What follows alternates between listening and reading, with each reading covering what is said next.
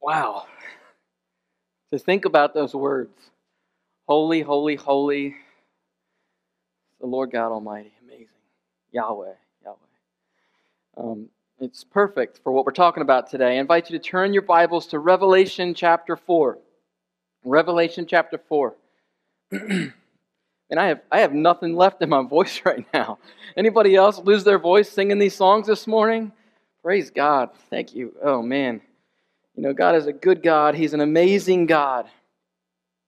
And we've been looking in this series of Revelation, and we started out at a picture of Jesus. You know, John, the Apostle John, who was a disciple of Jesus and then an apostle. He's in his 90s, and he's imprisoned on an island of Patmos because he loved Jesus with all of his heart and all of his life. And so he was put on a rock all by himself. And on that rock, all alone, surrounded by the seas, Jesus comes to him in a vision, and he says, "Hey, John, I want you to look at this. I want you to write down the things that were. I want you to write down the things that are, and I want you to write down the things that are going to happen in the future."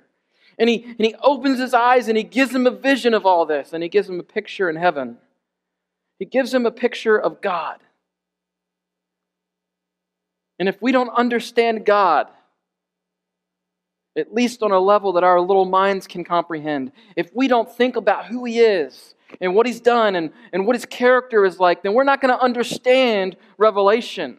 As we look at this book of Revelation, we're going to look at it like, oh, that's really cool, or I'm happy that bad things are going to happen to bad people. But we don't understand that it's a righteous, holy God that is executing His judgment, but at the same time His grace and His mercy.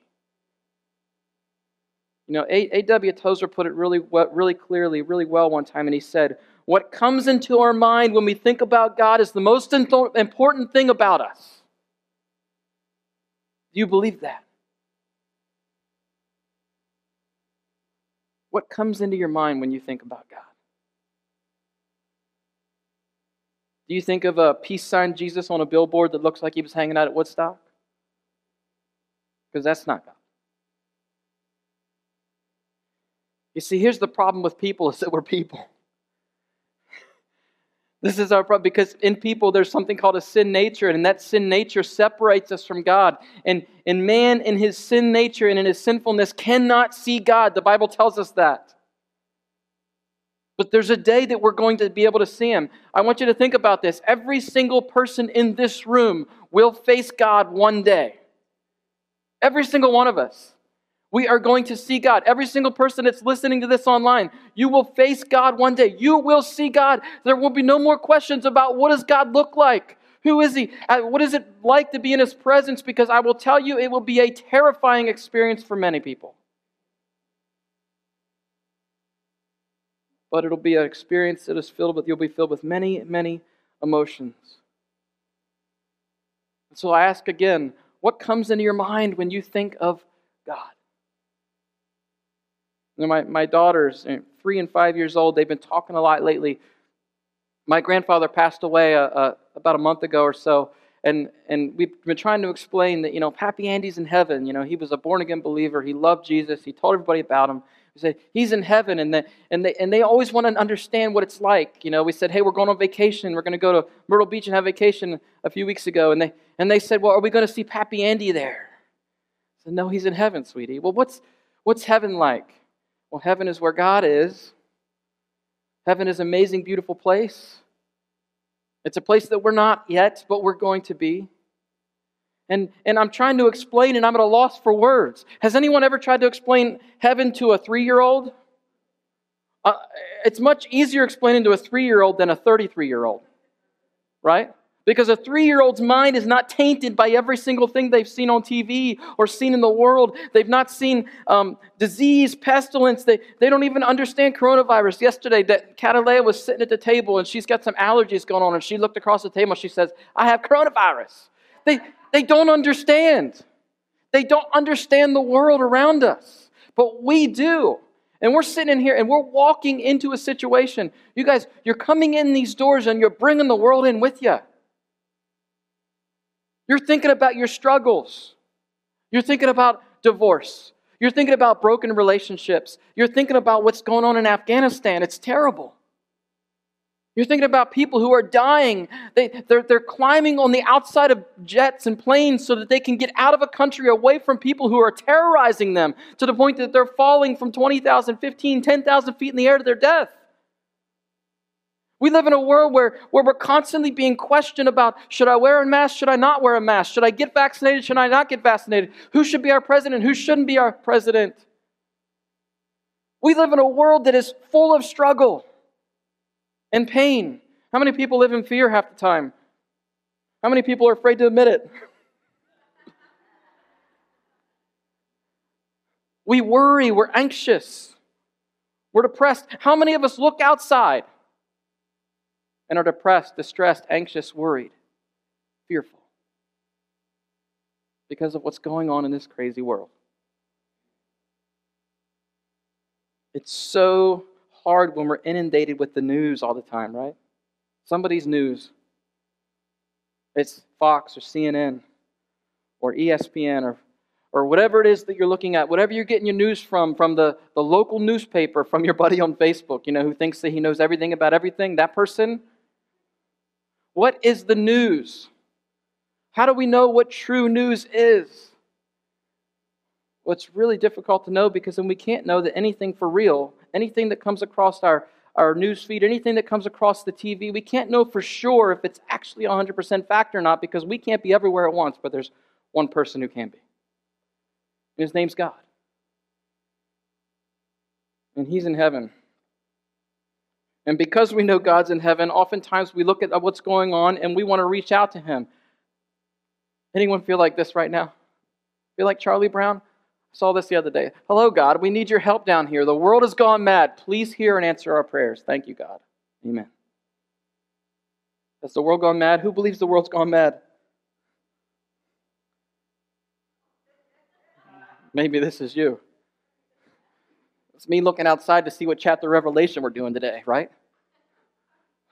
Pastor Andrew, it's inevitable. People ask me after the service when I'm going through this series, where do you think we are?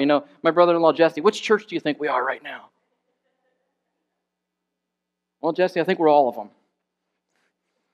I think this world exhibits every single church that was in the first two, in chapter 2 and 3 of Revelation. But regardless, the thing is, we're living in a place where we're looking around outside at everything and we're struggling. Because we know it shouldn't be like this. We know there's something in us that tells us we were not designed to live in a world like this. We were not designed to live in chaos. Why? How do we know that? Because we were created in the image of an orderly, non-chaotic God. A God who created everything. Sin brought in the chaos. But here's what we have to remember as we're going through this book of Revelation, as we're looking at things. No matter how chaotic or how out of control things around us look, we've got to remember that God is in control. Say it with me. God is in control. God is in control. So when you're struggling with fear, you've got to repeat this to yourself. God is in control. When you're struggling with anxiety, God is in control. When you're struggling with questions of should I or shouldn't I? Should I wear a mask? Should I not wear a mask? Should I get vaccinated? Should I not get vaccinated? We've got to remember that God is in control. And if we can remember who God is in the midst of everything going on, then maybe just for a second we can have some clarity in our decisions. Because when you're trying to drive in the fog, you don't know if left is left and right is right. But when you focus, when you fix your eyes on heaven, you receive His vision, right? When you fix your eyes on God and you focus on Him, we can see what's going on. We have to remember that the perfect King is on His perfect throne, ruling all of creation. God isn't oblivious. God is not the husband who's oblivious to the wife when she's telling him she has a problem and he's like, I don't understand. Or apathetic. God is not your friend who doesn't understand what's going on in your life and they're going about their business. God sees everything and He knows everything. So, when this is you, when you're caught looking outside saying, what chapter of Revelation are we in today? We've got to remember, when you get distracted looking outside, take a moment to look up. This is the takeaway, friends. This is the takeaway from today. Take a moment to look up. View the scene in heaven that says, God's got this all figured out. Today, what I want to do is I want to take you through Revelation chapter 4. And I'm going to do my best to paint a picture that I don't even understand. All right? I don't even think I could do a Picasso in the picture of heaven right now. Maybe a Jackson Pollock. I don't know, for those of you art fans out there. But one of the things that we need to look at, one of the things that I want you to ask yourself, if this is true, when we get caught looking outside and we start to see and we're distracted by it, and we need to look up, we need to ask ourselves this: am I focusing on the wrong things? As I read this book, Revelation, you see, many of us, I'm not going to say many, maybe some of us. Some of us are those people who we call ourselves Christians, and we are. We're born-again believers and followers of Christ, and we open up Revelation. Why? Because we're excited to see how God's going to crush people that don't love Him. Well, that's not the right perspective. Some of us read Revelation because we're just intrigued about what's going to happen in the end. Well, that's not even the right mindset. Because the whole purpose of Revelation is to reveal the coming King. It's to reveal that Jesus Christ is the King of Kings and Lord of Lords, and to reveal what's going to happen as the King comes in and He sets up this world and He makes it ready. He recreates it with a new heaven and a new earth so that God can come dwell among us. In fact, He's setting up a place so that we can dwell with God. That's what we need to look at as Revelation. As we read it, we need to look through the lens of what is God doing with His Son, Jesus Christ, and what is Jesus doing with God? And how does the Holy Spirit fit all this? Well, today's message begins. Sorry, I got something in there I didn't realize I had. We should worship God with everything we've got. As we ended the last message a few weeks ago, it's really, really interesting how John ends chapter 3. And it says this, it says, "To the one who's victorious, I will give the right to sit with me on my throne." Jesus is talking. He's talking about sitting on a throne. And He says, for those who are victorious, you're going to get to sit on my throne just as I was victorious and sat down with my Father on His throne. Anybody who hears this, I want you to listen up because it's really important, He says. And then we're going to see a throne. So I invite you to turn in your Bibles to Revelation chapter 4. And I'm going to do something I normally don't do, is I'm going to read the whole chapter first. Okay? Revelation chapter 4, verse 1. It says, after this, after John got the vision, after he saw the vision of the churches, of what was going to happen throughout the church age, Jesus gives him a vision. He says, after this I looked, and there before me was a door standing open in heaven. And the voice I had first heard speaking to me like a trumpet said, remember that voice? There was a trumpet. Jesus said, come up here, and I will show you what must take place after this. And it says, at once I was in the Spirit. And there before me was a throne in heaven with someone sitting on it, and the one who sat there had the appearance of jasper and ruby. A rainbow that shone like an emerald circled the throne. Surrounding the throne were 24 other thrones, and seated on them were 24 elders. They were dressed in white and had crowns of gold on their heads. From the throne came flashes of lightning, rumblings, and peals of thunder. In front of the throne, 7 lamps were blazing. These are the 7 spirits of God, the fullness of the Holy Spirit. Verse 6, also in front of the throne there was what looked like a sea of glass, clear as crystal. In the center, around the throne, were 4 living creatures, and they were covered with eyes in front and in back. The first living creature was like a lion. The second was like an ox. The third had a face like a man. The fourth was like a flying eagle. Each of the 4 living creatures had 6 wings, covered with eyes all around, even under its wings. Day and night they never stopped saying, everybody read with me, verse 8, read with me here. Holy, holy, holy is the Lord God Almighty, who was and is to come. Now, right before it says, holy, holy, holy is the Lord God Almighty, who was and is to come, what does it say, that sentence? Day and night, they never stop saying.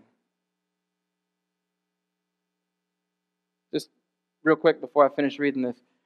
Did anybody get tired of singing, holy, holy, holy is the Lord this morning, who was and is to come? There's going to be a day where we will not get tired of singing that. And I don't want you to think it's a boring thing to be in heaven or sitting on harps and singing holy, holy, holy over again and that we're just going to be bored out of our minds. That's not what's going on. This is a picture in heaven of absolute glorification of God. All right, let's continue here. In verse 9 it says, whenever the living creatures give glory, honor, and thanks to Him who sits on the throne and who lives forever and ever, the 24 elders fall down before Him who sits on the throne, and they worship Him who lives forever and ever. They lay their crowns before the throne, and they say, everybody with me, you are worthy, our Lord and God, to receive glory and honor and power. For you created all things, and by your will they were created and have their being. That right there, my friends, is a picture of the throne in heaven. That is a picture of a heavenly temple. That is a picture of the house of the Lord in heaven. Did you understand it? Could you picture it? You know, when I was on vacation last week with my family, we were at the beach, and one of the things I did was I was able to sit next to the ocean and read through the whole book of Revelation. And I got to tell you, I told Katie a few times, I said, wow, it got me this morning. There was something about sitting next to the ocean and hearing the waves crashing and sensing the peace and the calm, at the same time the power behind those waves, and understanding that God created. And I look as far as I could see, and I could see nothing but a horizon of sea. And I'm reading through the book of Revelation, and it continually talks about the holiness of our Creator. It continually talks about the power of our Creator. And I read things like this where it talks about the sea of glass that's just before God in heaven and in front of His throne. And I'm picturing it, and I'm trying to picture it, and I'm understanding how beautiful that ocean is. When I was in Florida, looking at the Caribbean, anybody ever seen the water in the Caribbean, how clear it is, how beautiful it is? And anyone ever seen it when there's no waves? I got to tell you, it is the most beautiful sight in all the world to me. You look out there, you see no waves and the white sand underneath. You can get under the water, open your eyes without goggles on, and see for 30 or 40 feet. It's just absolutely stunning.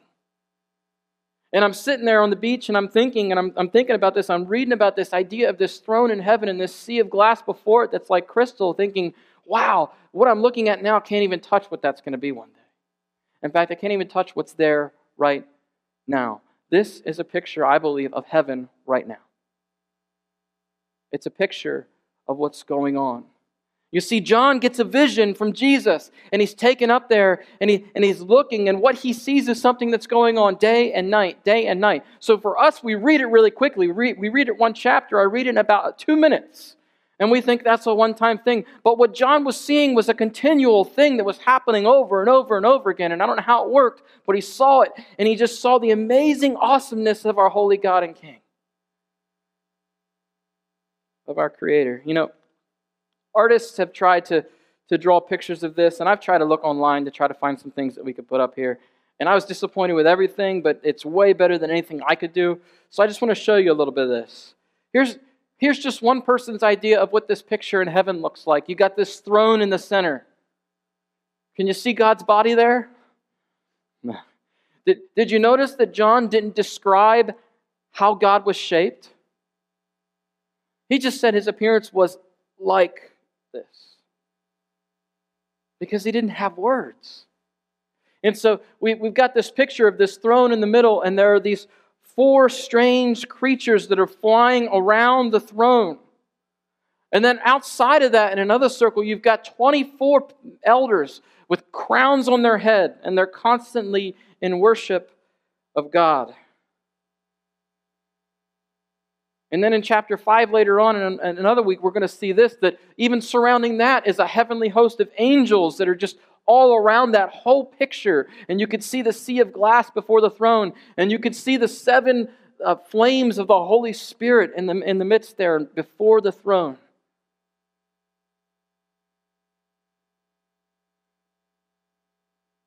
And it leads us to this first point.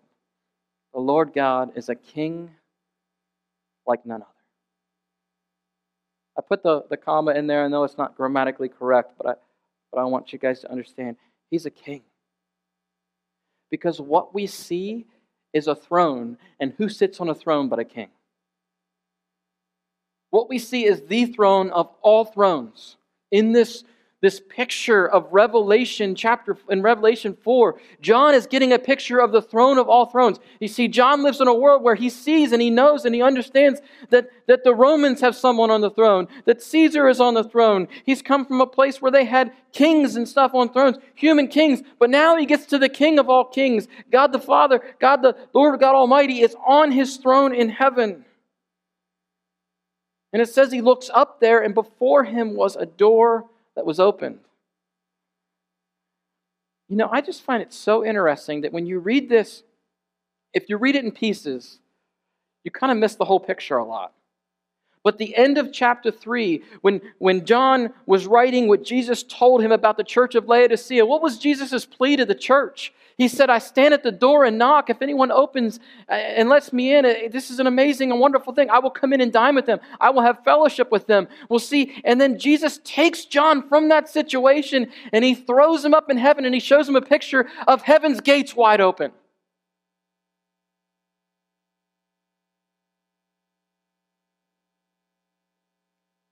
Imagine if the doors of heaven were open before us right now in this very moment. I want you to close your eyes for a second, everyone. Think about it in your mind's eye of what your idea of heaven is. Can you picture the gates? Can you picture them open? Can you picture a God who's on his throne, who's given us access to himself through an open door? Just need to open the door, just need to enter the door. You can open your eyes here. What would we see? We'd see what some of this describes. One of the most difficult things about going through this study in Revelation is trying to understand what's symbolic and what's reality, and what's reality and symbolic at the same time. And, you know, scholars, depending on your hermeneutic, the way that you study and interpret Scripture, the system that you use, they're divided on what some of this stuff is. They're divided on how real it is, some of the things that we're seeing, if some of it just is a metaphor for something else. But I believe here in this moment, in this chapters, that what John wrote was something that he was actually seeing, that he's not just speaking in metaphor. I believe he literally saw someone on the throne.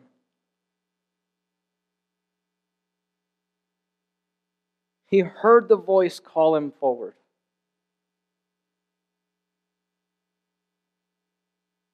And he showed him what would take place.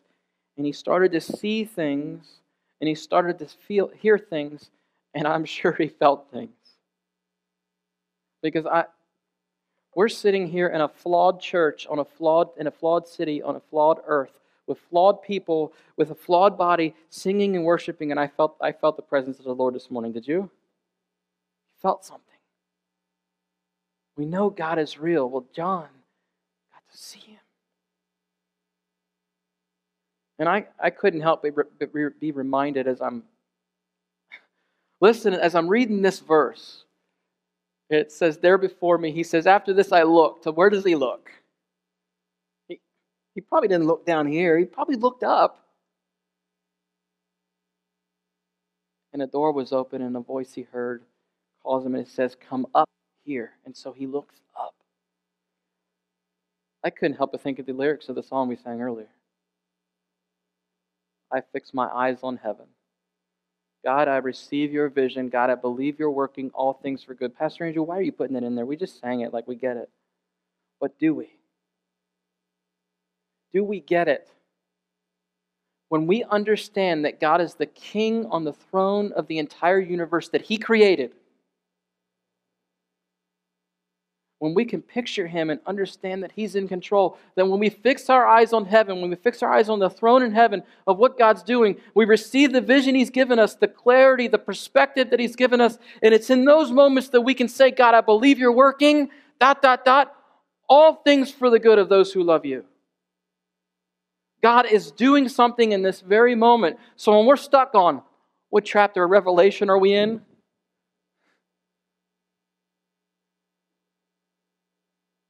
It matters, but it doesn't.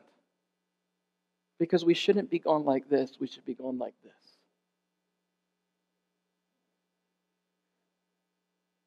Fix my eyes on heaven. I fix my eyes on God, because that's when I can understand that He's working all things for good, and the good according to His standard and His definition.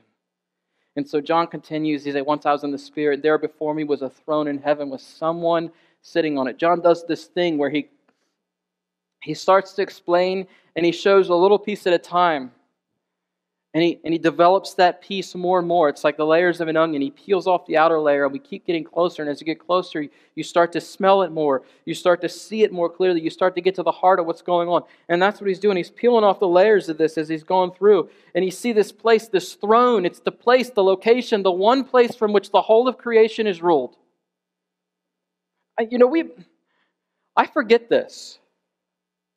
I forget that God is literally sitting on a throne, because we learn when we're kids that God is omnipresent, which means God is everywhere, right? And that's true, but I think it's more a case of everything is before Him. You see, it's that little box, remember? Pull the box up, and God just sees the whole box, everything, all the universe and the world and our life, and everything is before Him. It's not so much that He's everywhere as that everything is right before Him. And so He's sitting there. And so we forget that God is sitting there and He sees it all playing out, and He sees it from one place, one location. A location of power and authority. A location of mercy, peace, and grace. From a throne. That's John's description. He looks in heaven and he sees a throne. Are you picturing it? Are you understanding that there is a king in heaven? And now, you say, Pastor Andrew, what are you talking about? We know that Jesus is the King of Kings, yes, but Jesus is God, and the Trinity is a really, really confusing thing. I was talking to Noah about it yesterday. It was Ileana, and they were asking questions about the Trinity, and I put my scholar hat on and acted like I knew what I was talking about, and then told him I didn't have a clue. And he was like, I'm confused, and I was like, welcome to the club. But just so you understand, chapter 4 is a picture of the Lord God, God the Father as we know it, on the throne. In chapter 5, we're going to see a picture of the Lord Jesus Christ on the throne. And it's really amazing the parallels in both chapters, as it shows everything that's being praised and honored about God the Father is the same words are being called to Jesus Christ the Son. But I digress. I get back to this. So there's a throne. And on it here in this chapter, we see the creator of everything, God the Father.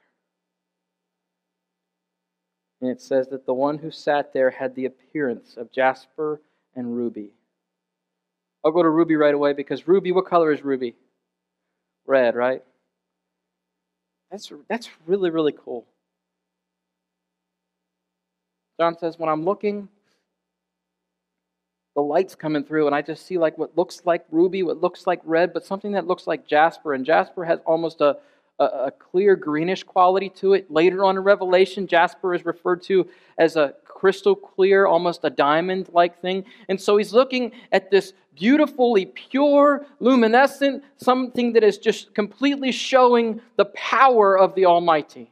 That's what John sees. He looks and he sees a picture of power.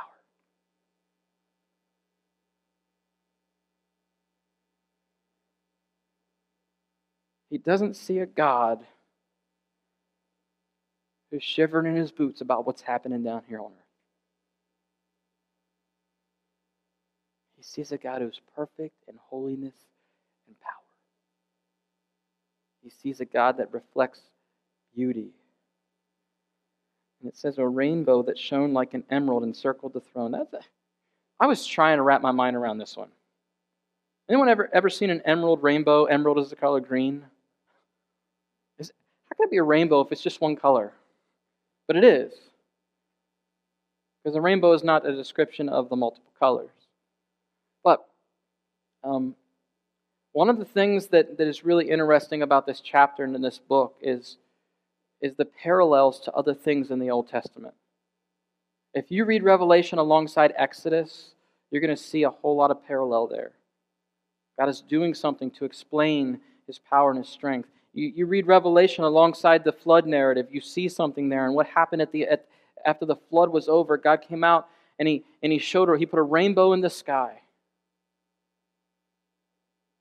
But what this represents here, this rainbow that shone like an emerald encircled the throne, I believe it's a picture of God's creative power and His mercy and His grace and the peace that He offers. You see, there's this picture of how powerful God is. And He's sitting on His throne, and kings who sit on their throne, they sit there in judgment. They execute their will across whatever kingdom it is that's theirs. And here we have a picture of a person who's sitting on a throne, yet he's encircled in a halo of mercy, grace, and peace. Because God is not the God of Islam who's all about judgment. God is a God of judgment. God is a God of peace and reconciliation. God is a God of wrath and redemption. That's who God is, and this is the picture that John is painting with his words as well as he can. And he continues to say, surrounding the throne were 24 other thrones. And so we saw that picture that was up there. So around this throne are 24 thrones. And what do these 24 thrones represent? Well, like I said, again, scholars are mixed on this, but I believe very clearly from the Old Testament passages and the New Testament when it talks about what this represents and what the role of these elders is.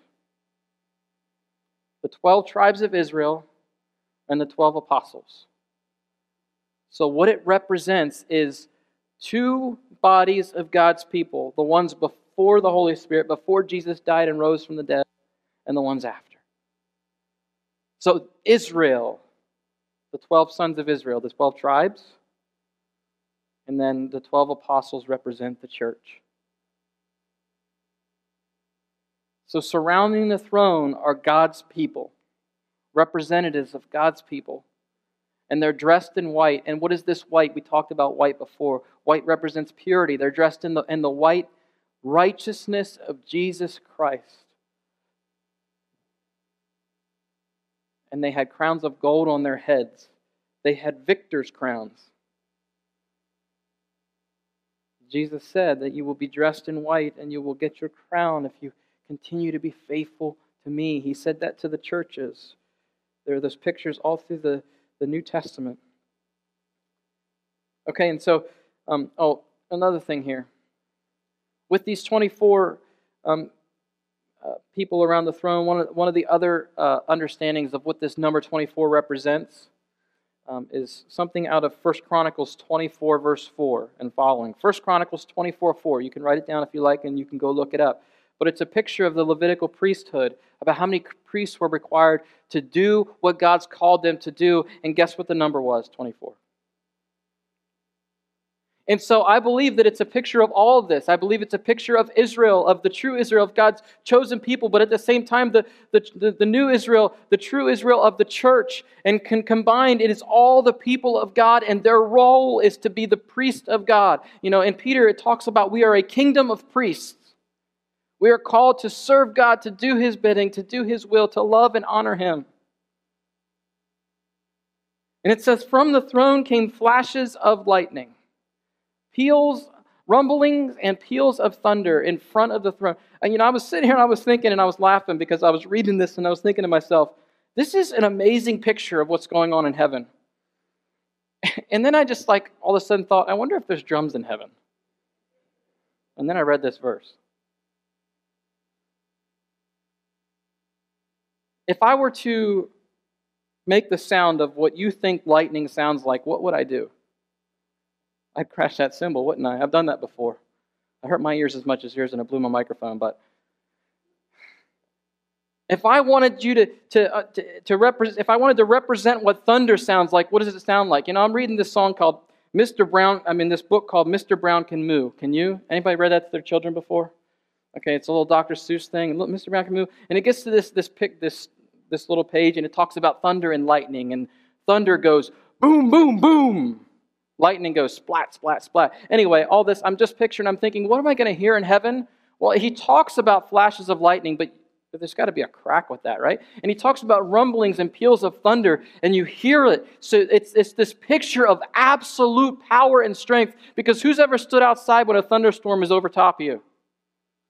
Yeah, we've done it, and it's terrifying, right? It's also awe-inspiring. It's beautiful at the same time.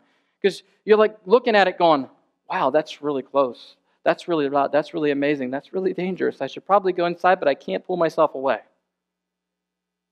This is the picture John's got. He's seeing this throne in heaven. He's seeing someone sitting. And this is what he's seeing come from there. And it says in front of the throne, 7 lamps were blazing. These are the 7 spirits of God. I explained before that the 7 spirits of God is representative of the fullness of the Holy Spirit because the number 7 is a representative of fullness in the Bible. It's the way the Holy Spirit works. And so before this throne, you've got the Holy Spirit, you've got God on the throne. In chapter 5, we're going to see Jesus at the throne too. So there's a picture of the Trinity. I'm excited about this, guys. I'm excited because we're getting a picture of heaven.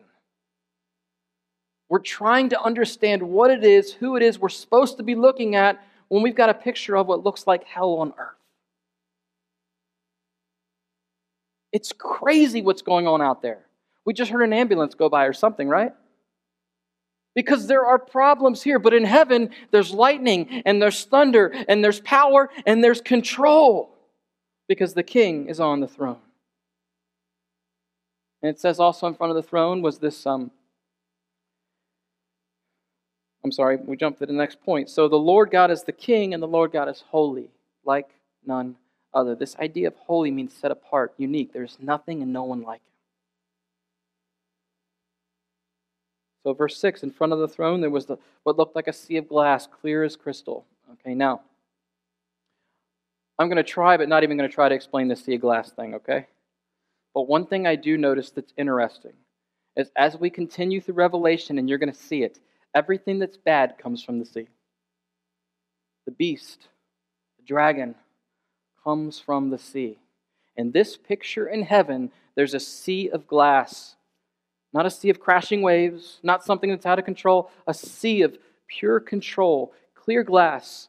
But as we get to the end of Revelation, when it talks about a new heaven and new earth being brought down, and it describes God and His throne, it describes the new city and everything going on, it says nothing about a sea because the sea does not exist.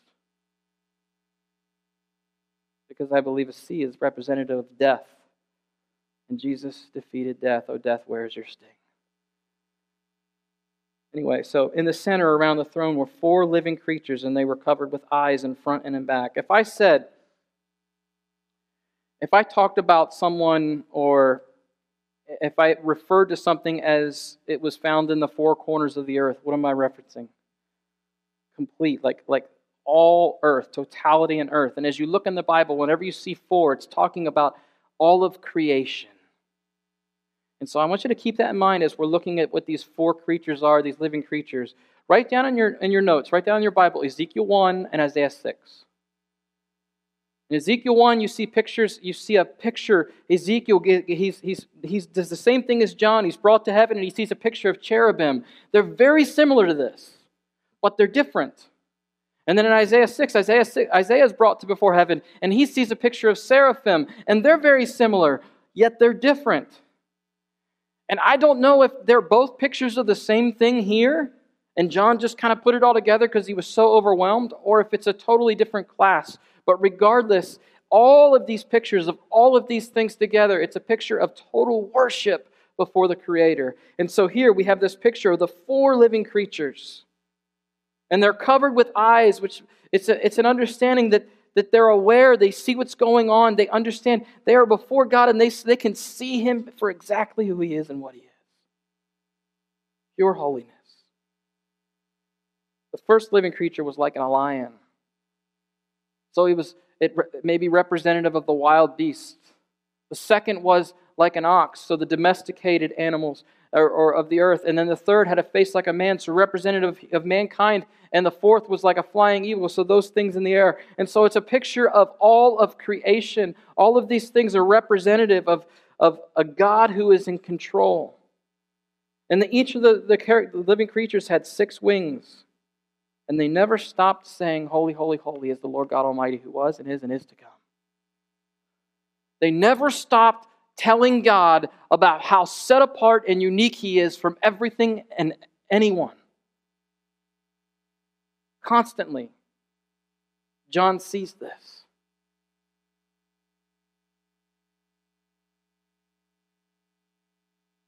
So when we sing a song called Yahweh and we think about holy, holy, holy is the one who was and is to come,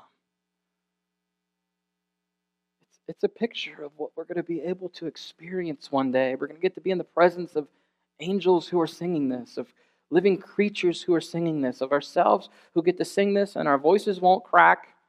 Or maybe they will. Maybe He'll carry the joyful noise to heaven with us. I don't know.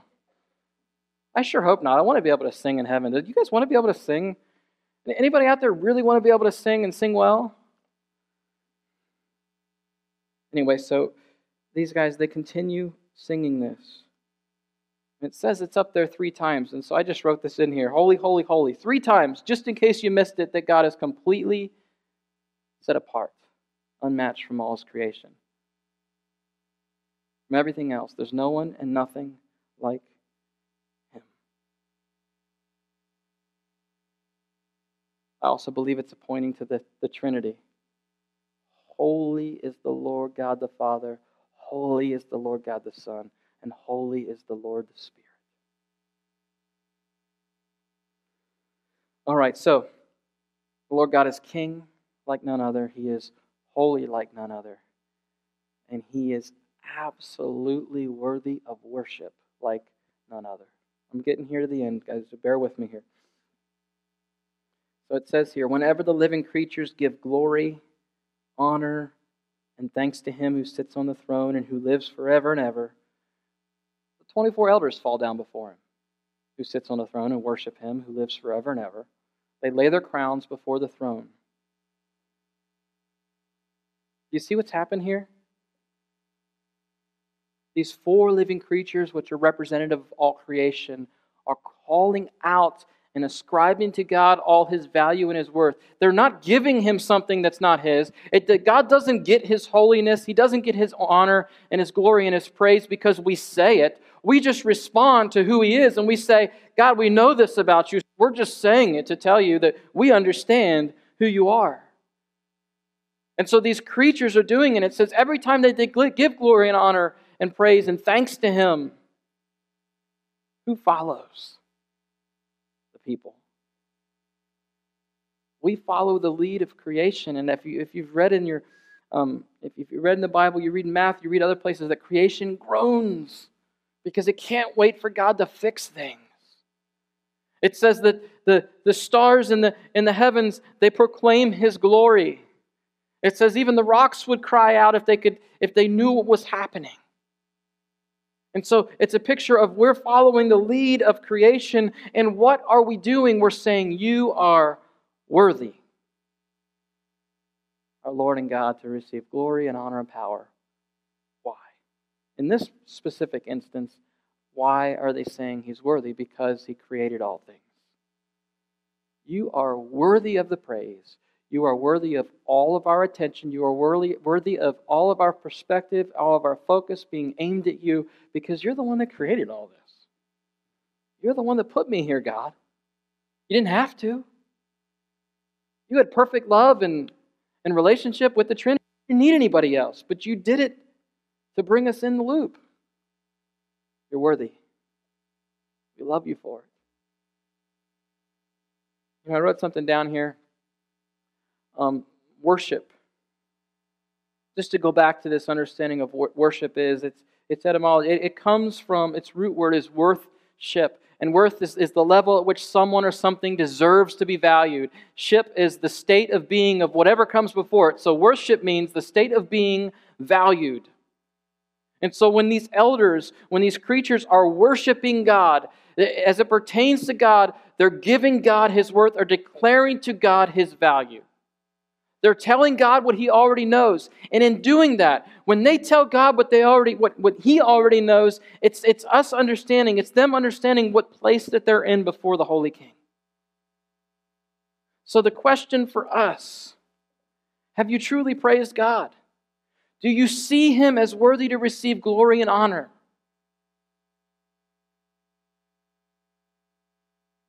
Is God worthy of your worship? The answer is yes, but the question is, are you giving it to Him? Romans 12 says that living our lives for Him, giving our bodies as a sacrifice, it's our reasonable worship. It's our service to Him. It's what shows that He's valuable is how much we give of ourselves to Him. So the question is, do you see Him as worthy to receive glory and honor? Does He know it? Could God sit here in the seat right here next to you and look at you? Could Jesus sit next to you, put His arm around you, and would He be able to say, yeah, I know that you find me worthy of worship?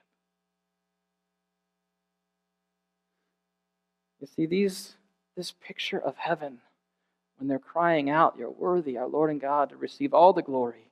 And it says, and by your will, everything was created and have their being. This is our model for worship. Do you understand why I kept pushing it this morning then? Guys, we're going to sing today. Guys, I want to see a life. Let's sing songs about coming alive in the name of Jesus. Let's sing songs about coming out of that grave. Does this picture in heaven look like a party of dead people?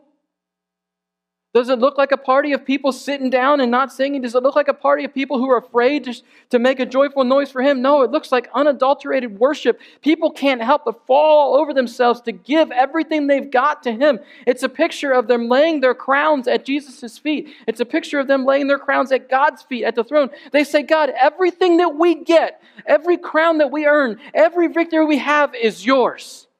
And it only comes from you. That is who God is. If we don't see Revelation through the perspective of Revelation chapter 4, that God is on His throne, that He's in control, that He understands what's going on, then we're going to miss the point of the whole book.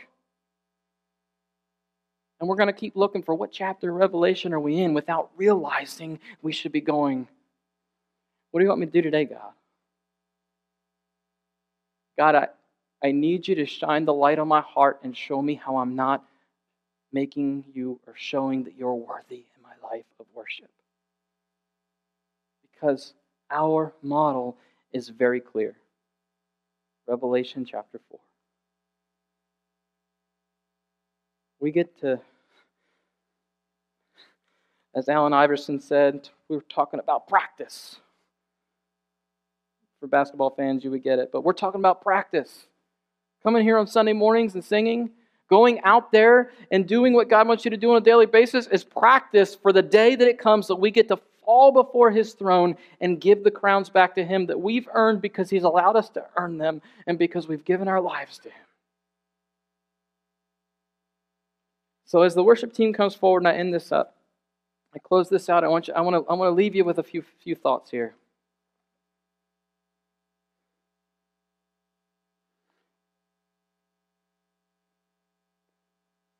As you read Revelation, I want you to read it through the lens of God on His throne in perfect holiness and eternal power.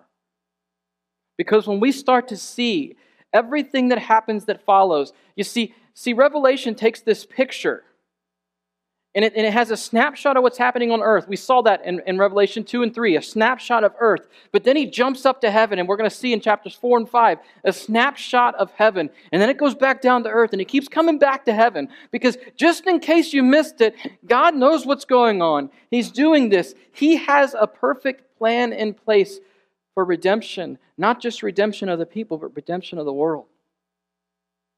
So when you read Revelation, read it through that lens that God's in charge and control, and He's got perfect power and holiness. He makes all the decisions the right way. And finally, Revelation 4 should be our worship model.